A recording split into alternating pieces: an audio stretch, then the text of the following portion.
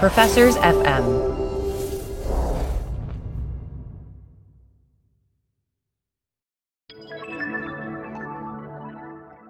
Doug, as you know, we have joined the Professors FM podcast network. So it's extremely exciting. It's like, for the first time in my life, I'm going to have academic friends. This is big.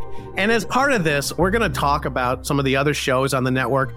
One of the things we talk a lot about in terms of sports analytics is the role of incentives, right? It's all about incentives. And so one of the other shows on the network is called Taxes for the Masses, brought to you by Lisa DeSimone from the University of Texas and Bridget Stomberg from Indiana University. And so what these two ladies do is they dive into all things taxes. I think it's a great compliment to what we do. In some ways, there's nothing bigger in public policy than taxes in terms of shaping the economy and society, because taxes change how people behave. So, give it a listen. Great show.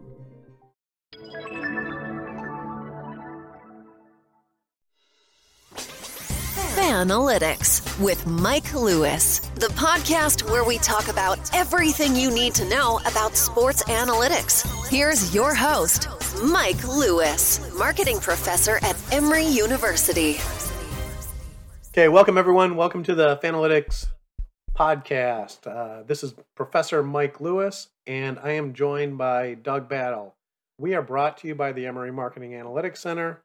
And in this second week of September, just as a starting point, Doug, let me tell you, and I know this gets old because I keep talking that I think we've got sort of the perfect sports marketing event multiple times. Usually they involve Jake Paul, or Logan Paul and Floyd Mayweather. But this last weekend, and then we'll get to serious stuff. But you know what? I'm actually of two minds. I tend to think some of these things that are about spectacle and about politics are really the big story. They sort of seem silly in the near term, but they may be the most impactful long term. But this weekend, we had Evander Holyfield fighting an MMA athlete named Belfort and actually losing. Are you aware of this event? Are you aware of who provided a little bit of added commentary? I'm aware of it simply because of who provided the commentary. And this is a figure whose every move is covered, and that is former President Donald Trump, or current president, depending on who you ask. But we don't have to get into that. Yes, I did see that he commentated. I think one of my favorite thing about these kind of fake fights is the commentary, usually being Snoop Dogg. I want to see, there's this guy, Bob Menery. He does basically satire calling, where he takes clips of old sporting events and he recalls them, but like in a very funny and completely inappropriate way. I would love to see them get him on board for one of these. But yes, Donald Trump is probably, if you're trying to create some controversy or draw some eyeballs to the screen, that was probably a good move. Okay, and so this is just one of the aspects. And so, like I said, I think this is the perfect sports entertainment story for 2021. Now, you said, first off, you said these fake fights. Okay, these fights all do seem to be fake, except Holyfield lost via TKO. This is the first one where I think we've seen a legit loss in terms of a referee stoppage, that they haven't all had sort of the appearance of an exhibition and the guys not actually trying to stop each other. Belfort really kind of clocked Holyfield, and then the referee stopped the action. So this may have been a real fight featuring a 50-plus-year-old boxer and Evander Holyfield, which seems like a terrible, terrible idea. Yeah, I'm seeing Belfort was 44. Let's see how old Evander is. Well, while you look that up, some other elements that... He's 58. 58. He's 58. Okay, so nearly 60. Yeah, so a 58-year-old man concussed in front of everybody. Right. Now, in addition to that, the other element of this was Holyfield was a late addition to this card. He was a substitution. Mm-hmm. The original fight was supposed to be between Oscar De La Hoya and Belfort. Mm-hmm. So, do you know why De La Hoya dropped out, by the way, Doug? I'm not aware. Oh, COVID. That's what, I knew it. Yeah. COVID, and as an added bonus, De La Hoya is fully vaccinated. Yikes. Well, at least that means hopefully he's okay.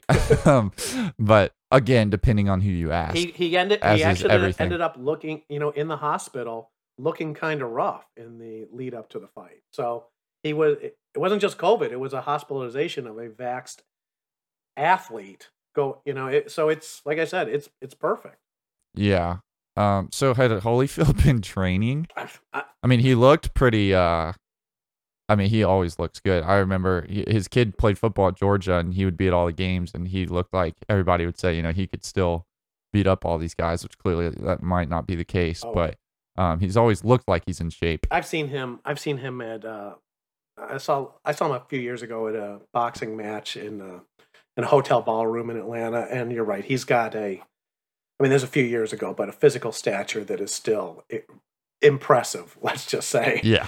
Yeah. Okay. So, like I said, we've got Donald Trump. We've got a crowd chanting, "We love Trump." We've got a fully vaccinated athlete dropping out for COVID. We've got a late edition of Holyfield jumping in. The only other part of this story that makes it even better is if you think about what's happening here from a bigger picture perspective. Last year we had the Mike Tyson Legends Only League where he fought Roy Jones Jr. That rather than have, let's say, all of these novelty fights or throwback fights occur under the brand name, as boxing tends to do, we now have different promotions all putting these novelty fights together to further add to the chaos. And so I don't know where like I said, I don't know where legit boxing goes from here. If your biggest stars are Tyson, Holyfield, a couple of kids with the last name of Paul. It's legends. Yeah. Legends and influence. Yeah. I would have to imagine whoever the top 5 boxers in the world are right now, the legitimate top 5 boxers, it's got to be frustrating to see your sport turn to this and to see all the attention and brand building go toward people who are not as good at what you do, people who are not as excellent at their craft as you are. That's got to be frustrating, and I think that presents an enormous challenge for professional boxers to build these brands and build these legends where they can have and be viewed like Evander Holyfield. Even if they're better than Evander Holyfield is right now, they're drawing less eyeballs, I would assume. I think that's dead on. I'm guessing the top market potential boxer is Canelo Alvarez, but I doubt that he's, he's probably the top guy is probably just competitive with these novelty acts. And what you were talking about made me think of something that in some ways, this is almost the equivalent of, let's say, rather than people tuning in to watch the NBA finals, they're actually tuning in to watch, Michael Jordan and the celebrity all-stars, going back to, the 1990s playing exhibition games against each other. I'm picturing like Larry Bird against Justin Bieber. Exactly. Just bizarre. And imagine that raking in more money or drawing more viewers or garnering more attention than the NBA finals, and the stars of the NBA being completely forgotten in the minds of the general public. And this is why I don't know what it means, but I think this movement means something. It means something for how sports is going to evolve, because it's not acting the way it used to be. We've always had these kind of novelty events, exhibition events, but it's never been such a mainstay. And look, maybe in this world of influencer marketing and social media, where arguably the kid named Paul is a bigger draw than Mayweather because he has, I think when they did that fight, they actually listed social media followers in the tail of the tape. So it might be part of our new reality. Okay. Yeah, I'll tell you one thing real quick. What's going to draw just insane attention, and I hope this day comes. This is the one part of this that I actually would enjoy, is if, rappers get in beefs with each other and they have little rap battles and back and forth where they're talking smack about each other. How about you just put them in the ring? How about a Drake versus Pusha T boxing match on national TV? People would be, on social media and stuff, those beefs draw quite a bit of attention as it is. Drake versus Kanye West in the ring, fight till someone gets knocked out. It would be must-watch TV as much as it probably wouldn't be very good fighting. If we were going to really dig into this, there's a certain logic to it, right? It's I think that one of the beautiful things about social media, or tragedies of it, is that people are living their lives. Celebrities are sharing their lives with their followers. Right. And so this idea, are you going to care about a beef between, you said Drake and someone and a name I'd never heard Drake of. And Kanye West. The one you hadn't heard was Pusha T and Drake, yeah. And it truly doesn't matter, right? But yeah. When these people in the rap, the hip hop guys are probably different, but the social media people, they're sharing their lives. Their fans feel like they know them. They're really legitimate relationships. They're one-sided.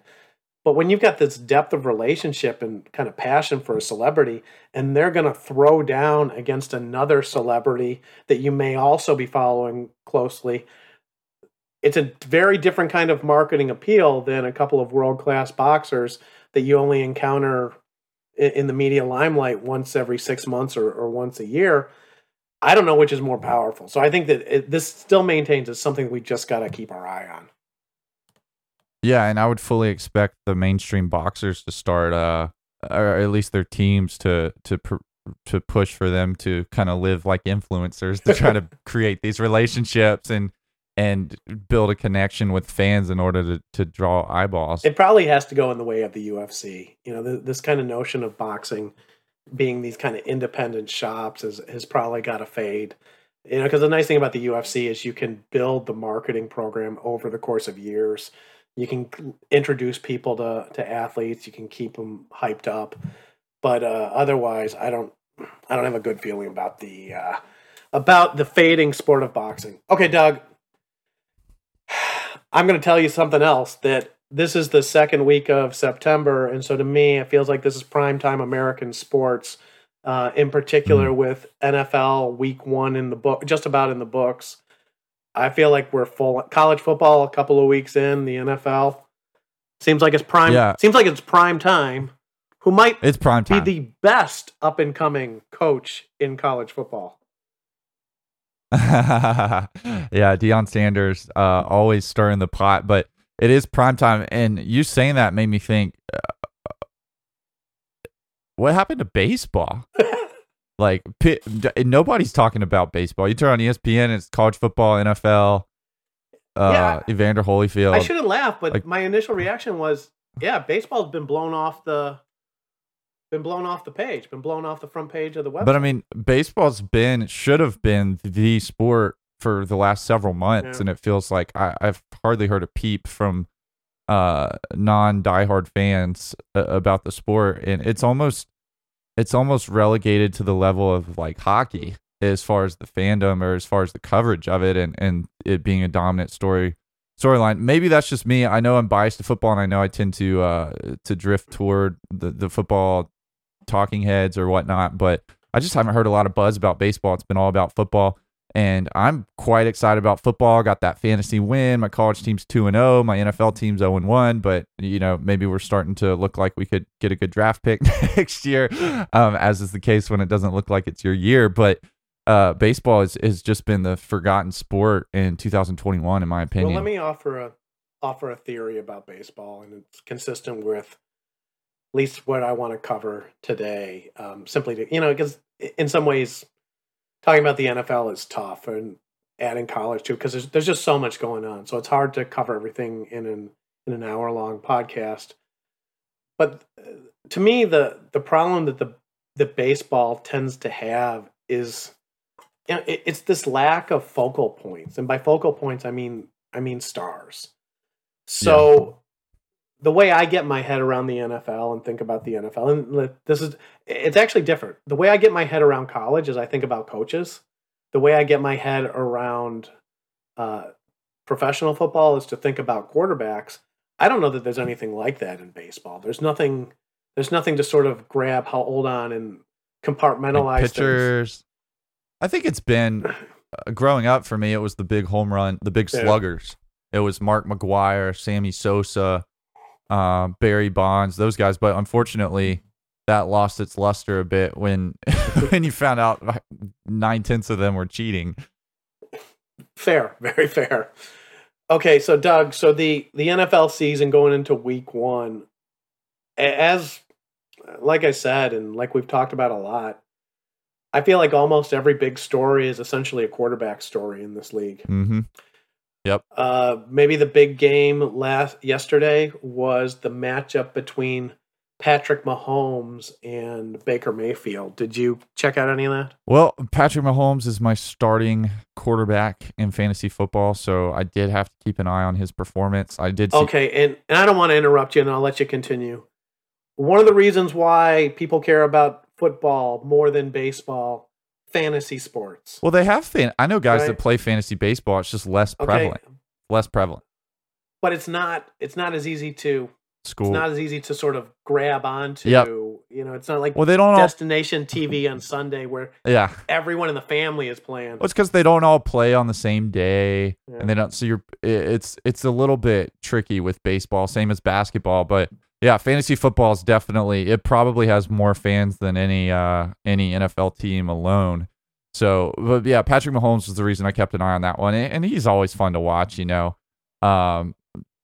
Nick Chubb on the other side as a Georgia grad. I love watching him play. It was good seeing him have 2 TDs. But yeah, that one came down to Baker Mayfield kind of blowing it at the end of the game with that interception. And, you know, the narrative, I guess, continues to be, can the Browns become great with what they have? Because they have a lot of weapons. Baker Mayfield's a former number 1 pick, but can he get over that hump and become a top 5 NFL quarterback? Because those are the guys you look yesterday, Patrick Mahomes, Tom Brady marching his team down the field at the end, as we've seen a million times to win. It seems like those top 5 quarterbacks are the ones that always come out on top at the end of the day, particularly in the playoffs. Well, Mahomes, a 131 QB rating, Yeah. passer rating, 337 yards, 3 touchdowns, 0 interceptions, and I agree with your choice of word. The idea narrative. When you watch the coverage of these games and you watch the games live, you watch the highlights, there's a definite narrative of, you know, Patrick Mahomes is Superman. Mm-hmm. And even though the Browns were winning that game most of the time, it almost feels inevitable in a way, doesn't it? It does. That Baker, and look, Baker's narrative is this former number 1 pick that's always like striving to get to that level. But I don't know that he does a lot of good ad work. I see Baker Mayfield Hulu ads all the time. Yeah. But it doesn't feel to me that he's going to get to that Patrick Mahomes level anytime soon. Well, I think part of it is just playing for the Browns. I mean, that is that is almost the insurmountable obstacle. And so the fight to overcome, just purely from a branding perspective, playing for the Browns, you know, the thinking is you're just going to lose. You're just going to come up short no matter how good you are, particularly at the quarterback position with their recent history at quarterback. And so I think the Browns have a really good team as far as their players, and I think the Chiefs are arguably the best team in the NFL. So week 1 might have been, you know, who knows? That could have been number 1 versus number 2 in the whole league for all we know. So I think the Browns have a chance. But like you said, the narrative is going to be, yep, the Browns are just the Browns. They can't do it. And Patrick Mahomes is amazing. And the Chiefs are number 1. Yeah, I think most people, and again, this is just gut feel, right? Feels like the Chiefs are going to go 14-3, something like that. Yeah. More or less. And that the Browns could go anywhere from 14-3 to 3-14. You know, and I don't. That's totally unfair. But it's like it's this legacy of Cleveland, and you do wonder how much of this kind of gets into players' heads, where this like inevitability that it's not going to work, and then it doesn't work. Yeah. Yeah, we'll see with them. But I think the rookie quarterbacks are like a huge story this year. Everyone's curious to see how Trevor Lawrence performs, how Zach Wilson performs. Justin Fields is a guy that I think Bears fans are just clamoring for him to be the starter. And when Well, we got 5 of those. Which one do you want? Let's go through all of them. Let's talk about what happened to each and every one of them. We got 5, or maybe we got 4, or actually we kind of have 3. yeah, To be honest with you. yeah. Well, I mean, of course, Trevor Lawrence has been pegged as the next Peyton Manning since he was in 8th grade. Just about. He's probably the most hyped up athlete since LeBron James coming into a rookie season, and I don't think anyone expects him to take the Jaguars anywhere this year. So that's where it's a little bit different than like a LeBron James. In football, there's 22 players on the field, and the quarterback's got to have a lot around him to have success. So from what I saw early on, some success. He's just a gunslinger. Some success and some turnovers, kind of what I would expect from Trevor Lawrence in his first NFL game. Well, 3 touchdowns, 3 interceptions, definitely consistent with threw for 300 plus yards, so definitely consistent with this gunslinger idea. One of the lowest passer ratings in week 1 at 70.1. So it doesn't surprise me. Definitely a struggle on the plus side. Well, I mean, on the plus side, he threw for the most yards of any of the rookies. I think the big winner amongst the rookies, though, has got to be Mr. Well,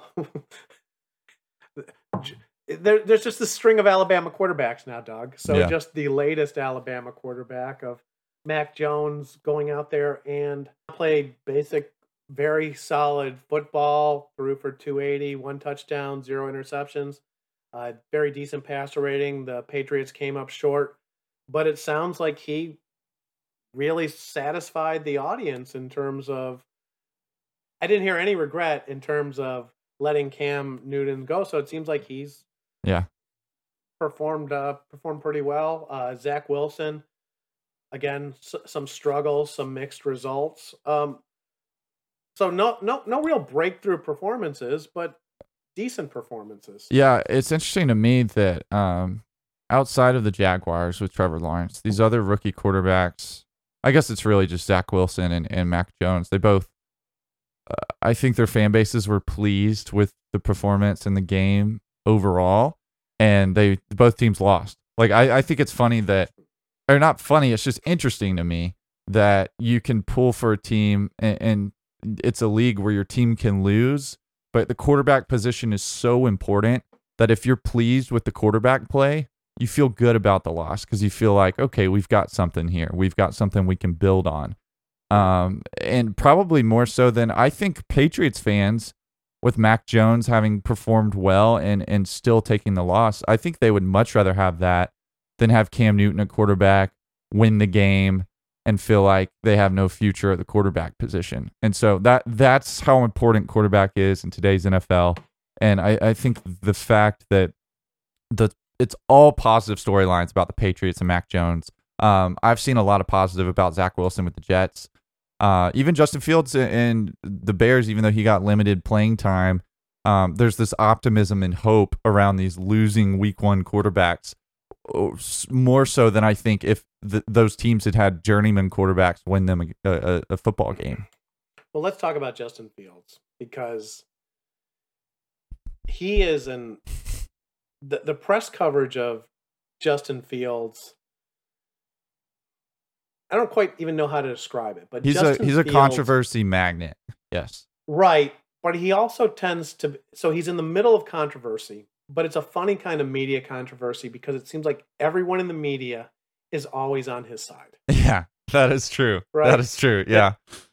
Everyone on the media is saying that he should be the Bears starter. Everyone in the media was basically cheering him on last year when he was trying to force the Big Ten to play college football, which is the same media that thought college football was irresponsible in having crowds and having young men go out there and play with each other. That was irresponsible, but Justin Fields was a hero for trying to make it happen. And so, yeah, it's no matter what he does, it does seem like the media is behind him.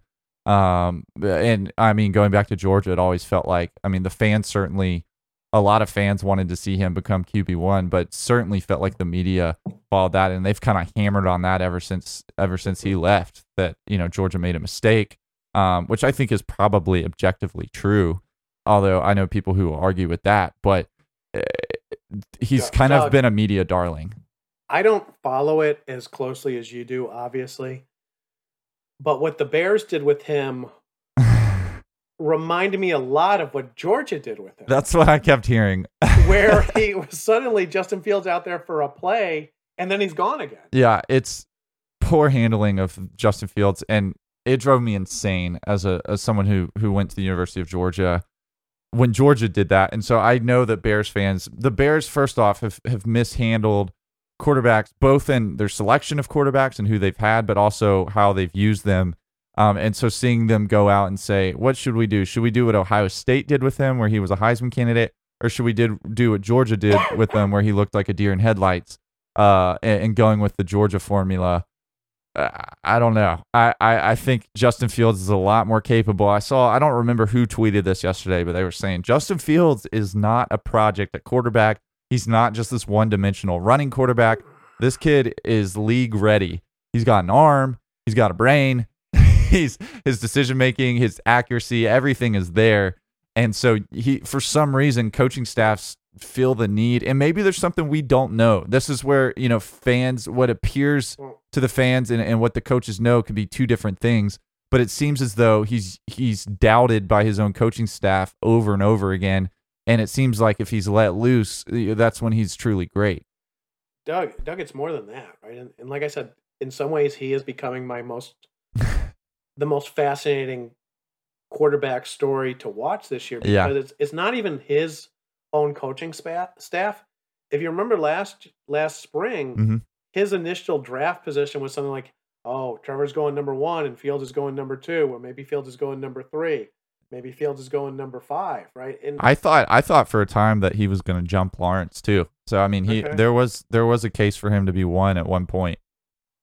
And so there's almost something about all coaching staffs that the evaluation just ends up being, look, and it's a funny one, right? Because in a lot of ways, if coaches are rating a guy down here and the media is rating a guy up here, I think you really want to go with the coaches. But right, this story seems strange, because, and even what the Bears are doing, where the guy that he's sitting behind is not exactly Aaron Rodgers or Tom Brady. It's Andy Dalton. Yeah. Right? It's old Andy Dalton. He's been in the league for a while. And, look, I grew up in Chicago, so I know a lot of Bears fans. And Bears fans are not excited about the prospects of Andy Dalton. No, I'm they sure might be unsure about Justin Fields. Probably booed him when he was announced starter. I'm not. That's just purely based on how fans behave and not any evidence at all. But I would assume there was some of that going on. Well, Andy Dalton as your quarterback tells you that you're going to go, that your max 8-8 at best. Win. You're 9-7, 8-8. That's your best bet. Yeah. Justin Fields, at least there's hope, man. Justin Fields, you might win 3 games. You also might win 14 games. Right. So it's just, I think fans prefer that. Okay, last one on my list, and we can talk about some of the other guys that sort of popped up for you. Aaron Rodgers with the lowest passer rating in the league after week 1. Yeah. Any thoughts? My first thought, and this was widespread on Twitter. I love Twitter during sports because you get to see everyone's thoughts. And the rampant rumor was that he is intentionally tanking the Green Bay Packers season because he's ticked off at their ownership and management. I don't think that's true. I think he's a competitor. I think he wants to play well. I might trade for him in fantasy because his value's probably as low as it'll ever be. It's hard to imagine him continuing to play at this rate. There's kind of a regression in the mean that happens where I tend to go after guys that have a bad week 1 or week 2 while the people are still doubting them. And I would expect him to come back to form. But nevertheless, I mean, Aaron Rodgers, I think there probably is some discussion of, is he finally over the hump? Is he finally, he's 37 years old. He was MVP at 36. That felt like about as old as you can be and be an MVP. But then we've got Tom Brady, who's 44. That's 7 years. So it's like, does Aaron Rodgers have another 7 years, or was last year his last year of his prime? I think there's probably some doubt right now after his week 1 performance. And we'll have to see. I still don't expect him in Green Bay beyond this year, one way or another. No, I think that's true. I got to think Brady has warped the perception of quarterbacks in terms of age going forward, at least for a while, right? It's because you're right. At some point you take too many hits and it just, and look, I tend to think the mental part of the game is enormous. Maybe this last offseason kind of broke Rodgers' spirit in a way. I mean, not broke his spirit in terms of like broke his spirit in terms of not caring quite enough. Like the edge is gone, and I'm not going to kill myself for these guys because these guys had no loyalty to me. Yeah. Add that to maybe difference in conditioning and not being Tom Brady, and who knows? Yeah. The fall can come suddenly. It's amazing to me with Brady, what you were saying with him kind of changing the narrative on quarterbacks and how long they can play. The expectation for Aaron Rodgers to play at a high level when he's 44 is probably insane, particularly given that his athleticism is such a huge part of his game, his mobility in the pocket and throwing on the run and even occasionally running the football are all things that Tom Brady's not really known for. Brady's always been a little bit of a statue, and so his game translates well regardless of his age, regardless of his injuries. He's had ACL. I mean, he's overcome a lot, but his body doesn't require that much for him to perform at a high level. I look across the league. I mean, you go five years younger, 5 quarterback classes after Brady was drafted. Eli Manning retired. Phillip Rivers retired. Ben Roethlisberger, 39. With a victory in week 1. Yeah, victory in week 1, but he's 39 years old, and I don't think anyone's expecting him to be performing at a high level in 5 years. And that's a guy that's won 2 Super Bowls.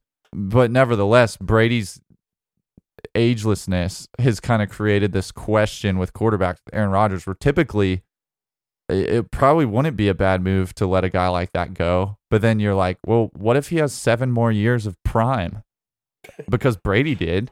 I mean, when the Pats gave up Brady, I think a lot of people thought that was probably a good move. It's probably time to move on, and Brady goes and wins a Super Bowl. Well, Doug, whenever we're talking draft, we'll talk some about analytics, but we'll also use the phrase or the term comparables, right?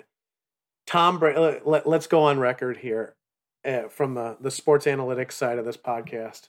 Tom Brady should never be used as a comparable for anyone in the NFL. Well, hey, we heard it for the draft with our guy, Mac Jones.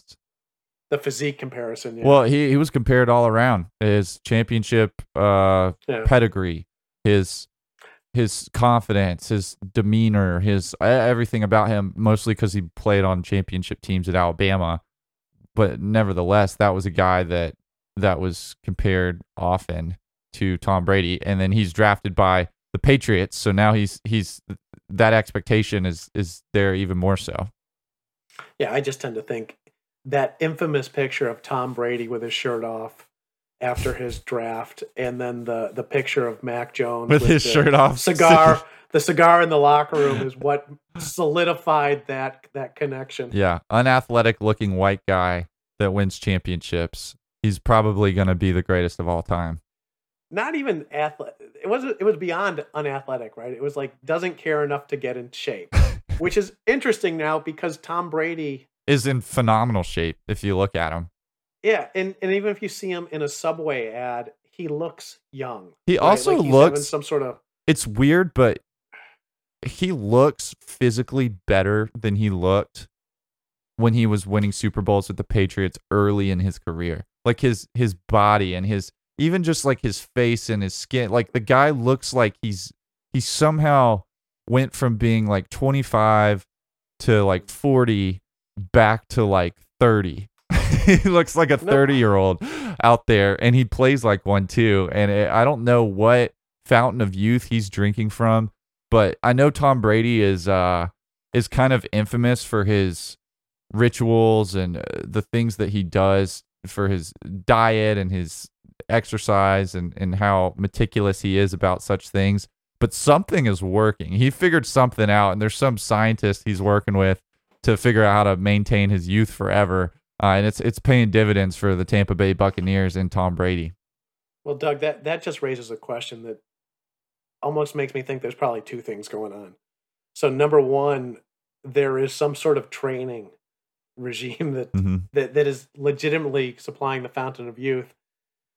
But then some of your other comments, has he just discovered the med spa and he knows all about He's the tan Botox now. He's tan now. Yeah. and and all the right kind of supplements that it's almost like, is he working it on both sides, the aesthetic side and the physical side? I think it's And, just. and, I and think here, he's sleeping well, eating well, training well, taking care of his body, and he's out in the sun a lot, so he's tan and he looks, young and. hey, Doug, here's a hypothesis: the youth is actually screwing up his competitors.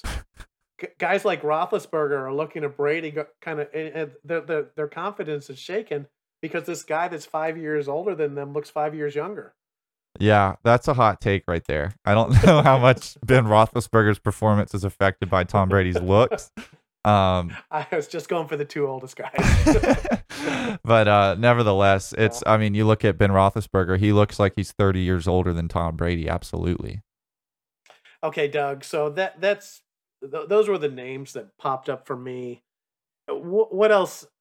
Anything else, or what else sort of caught your eye this week in sports? I mean, college football is a beautiful thing to me, and it's been fun to see. Even this last week, some upsets. I think my favorite. Okay, can I comment on that? I know Illinois college football lost. is a painful thing for me, so it goes both ways. It goes both ways. I know. Illinois lost. I'm sorry, Mike, but I really enjoyed seeing Jacksonville State pull off the upset against Florida State. And I don't know if you saw this, but Florida State had a player propose after the game. So Jacksonville State is still celebrating on the field, and a Florida State player gets down on one knee and proposes to his girlfriend. I guess he had planned it and thought this would be a surefire win. Safe one. Didn't want to backpedal on his plans, just went through with it. But that was a bad look. Yeah, I mean that hurts, right? You lose to, and look, Doug, let me ask you this: where does Florida State losing to Jacksonville, where does that fall in terms of the historical upsets in college football? Probably not like Michigan App State high, because Jacksonville State and Florida State both are not expected to win a championship this year. Florida State's not very good. I'll say this though. I mean, I didn't know they were that bad. Like, Florida State went toe-to-toe with Notre Dame in week 1. And Notre Dame, for all I knew, could be a playoff team, And so week 2 comes around, and Notre Dame's hanging on against Toledo by 3 points, and Florida State loses to Jacksonville State, and you start to realize, oh, man, these teams that were primetime television week 1 and their fan bases were thinking they were competing for, to be a real contender, they might not be very good. They might not win 6 games. Well, if I recall correctly, Notre Dame was borderline top 10 preseason. Yeah. And I think they were top 10 this last week going into their. Was Florida State ranked in the top 20? I don't think so. No. They've had a rough couple years. In a lot of ways, the state of Florida has had a rough couple of years in terms of not having a lot of power come out of that state anywhere.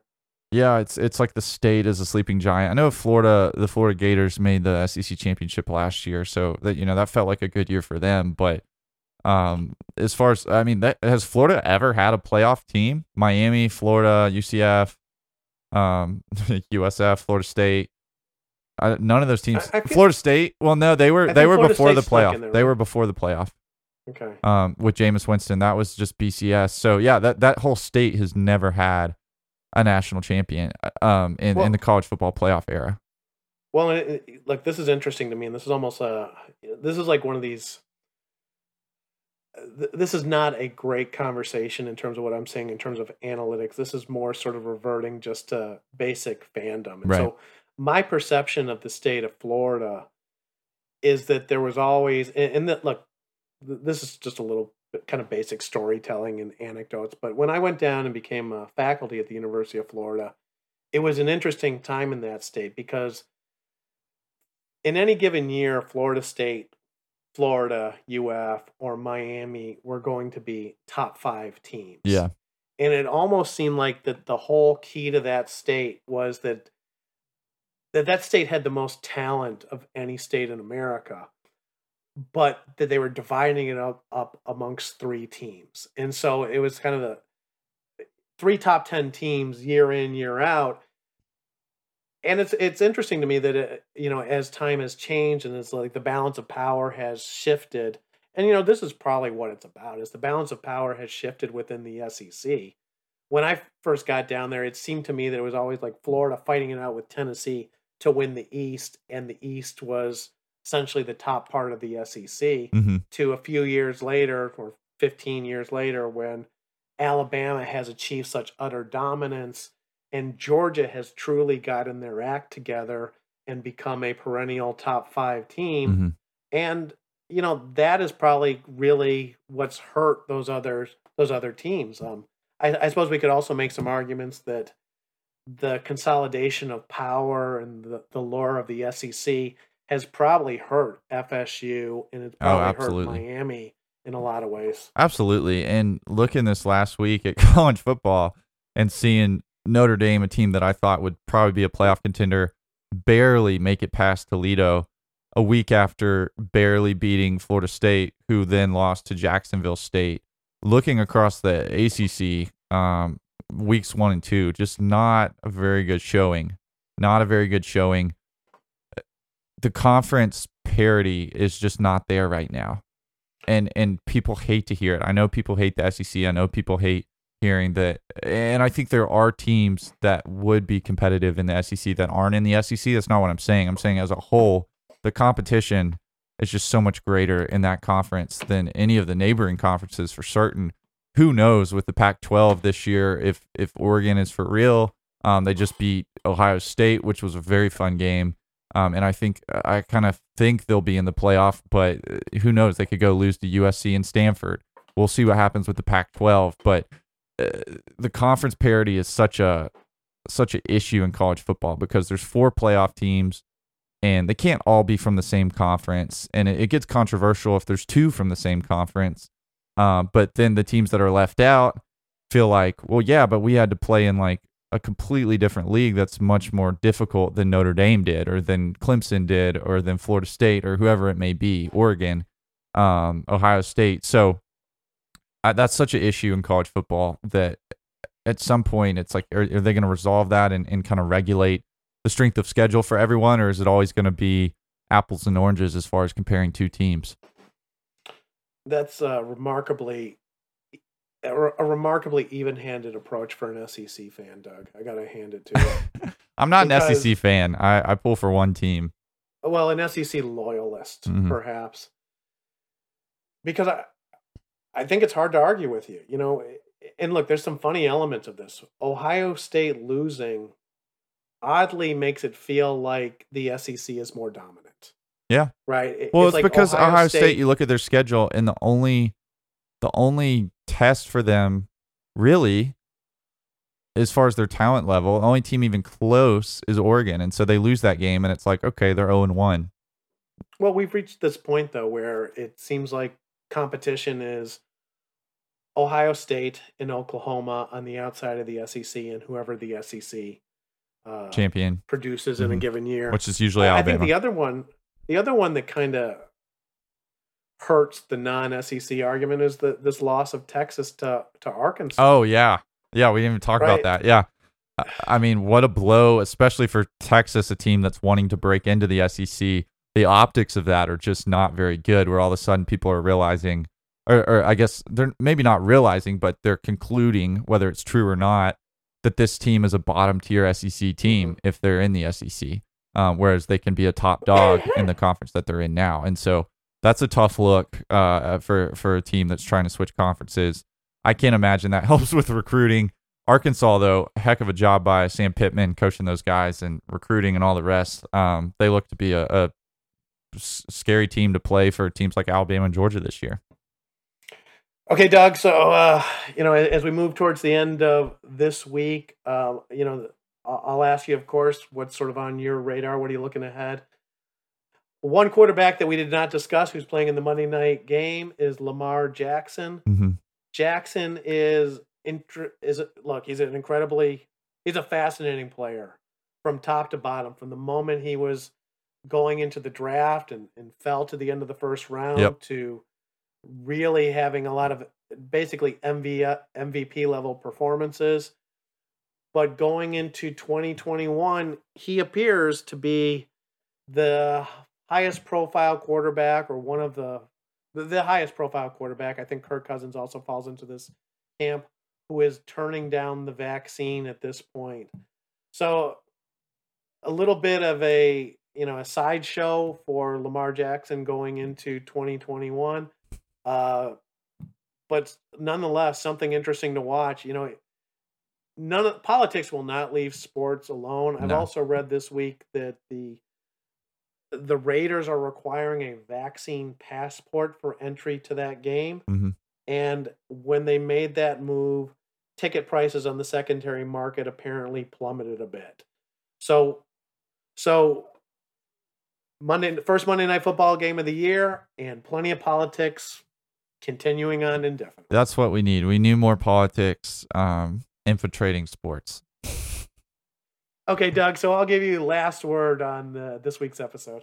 Last word on this week's episode. Man, big college football game I'm looking forward to is Auburn playing at Penn State.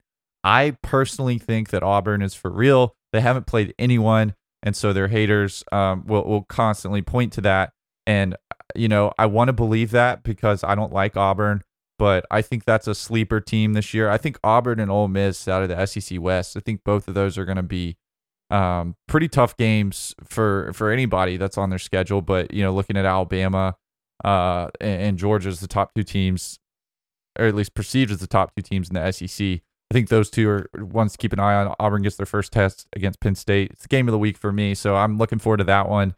Just looking forward to it. It's great to have football back, man. College football, NFL, fantasy, everything's in full swing. It's a beautiful time of year. A lot of us wait all year for the fall, so it's just a good time to take it in and enjoy America's new pastime, not America's past pastime. And America's new pastime is football. I'm absolutely in full agreement with you, Doug. So for everyone out there, thanks for listening, and always more content at www.fandomanalytics.com.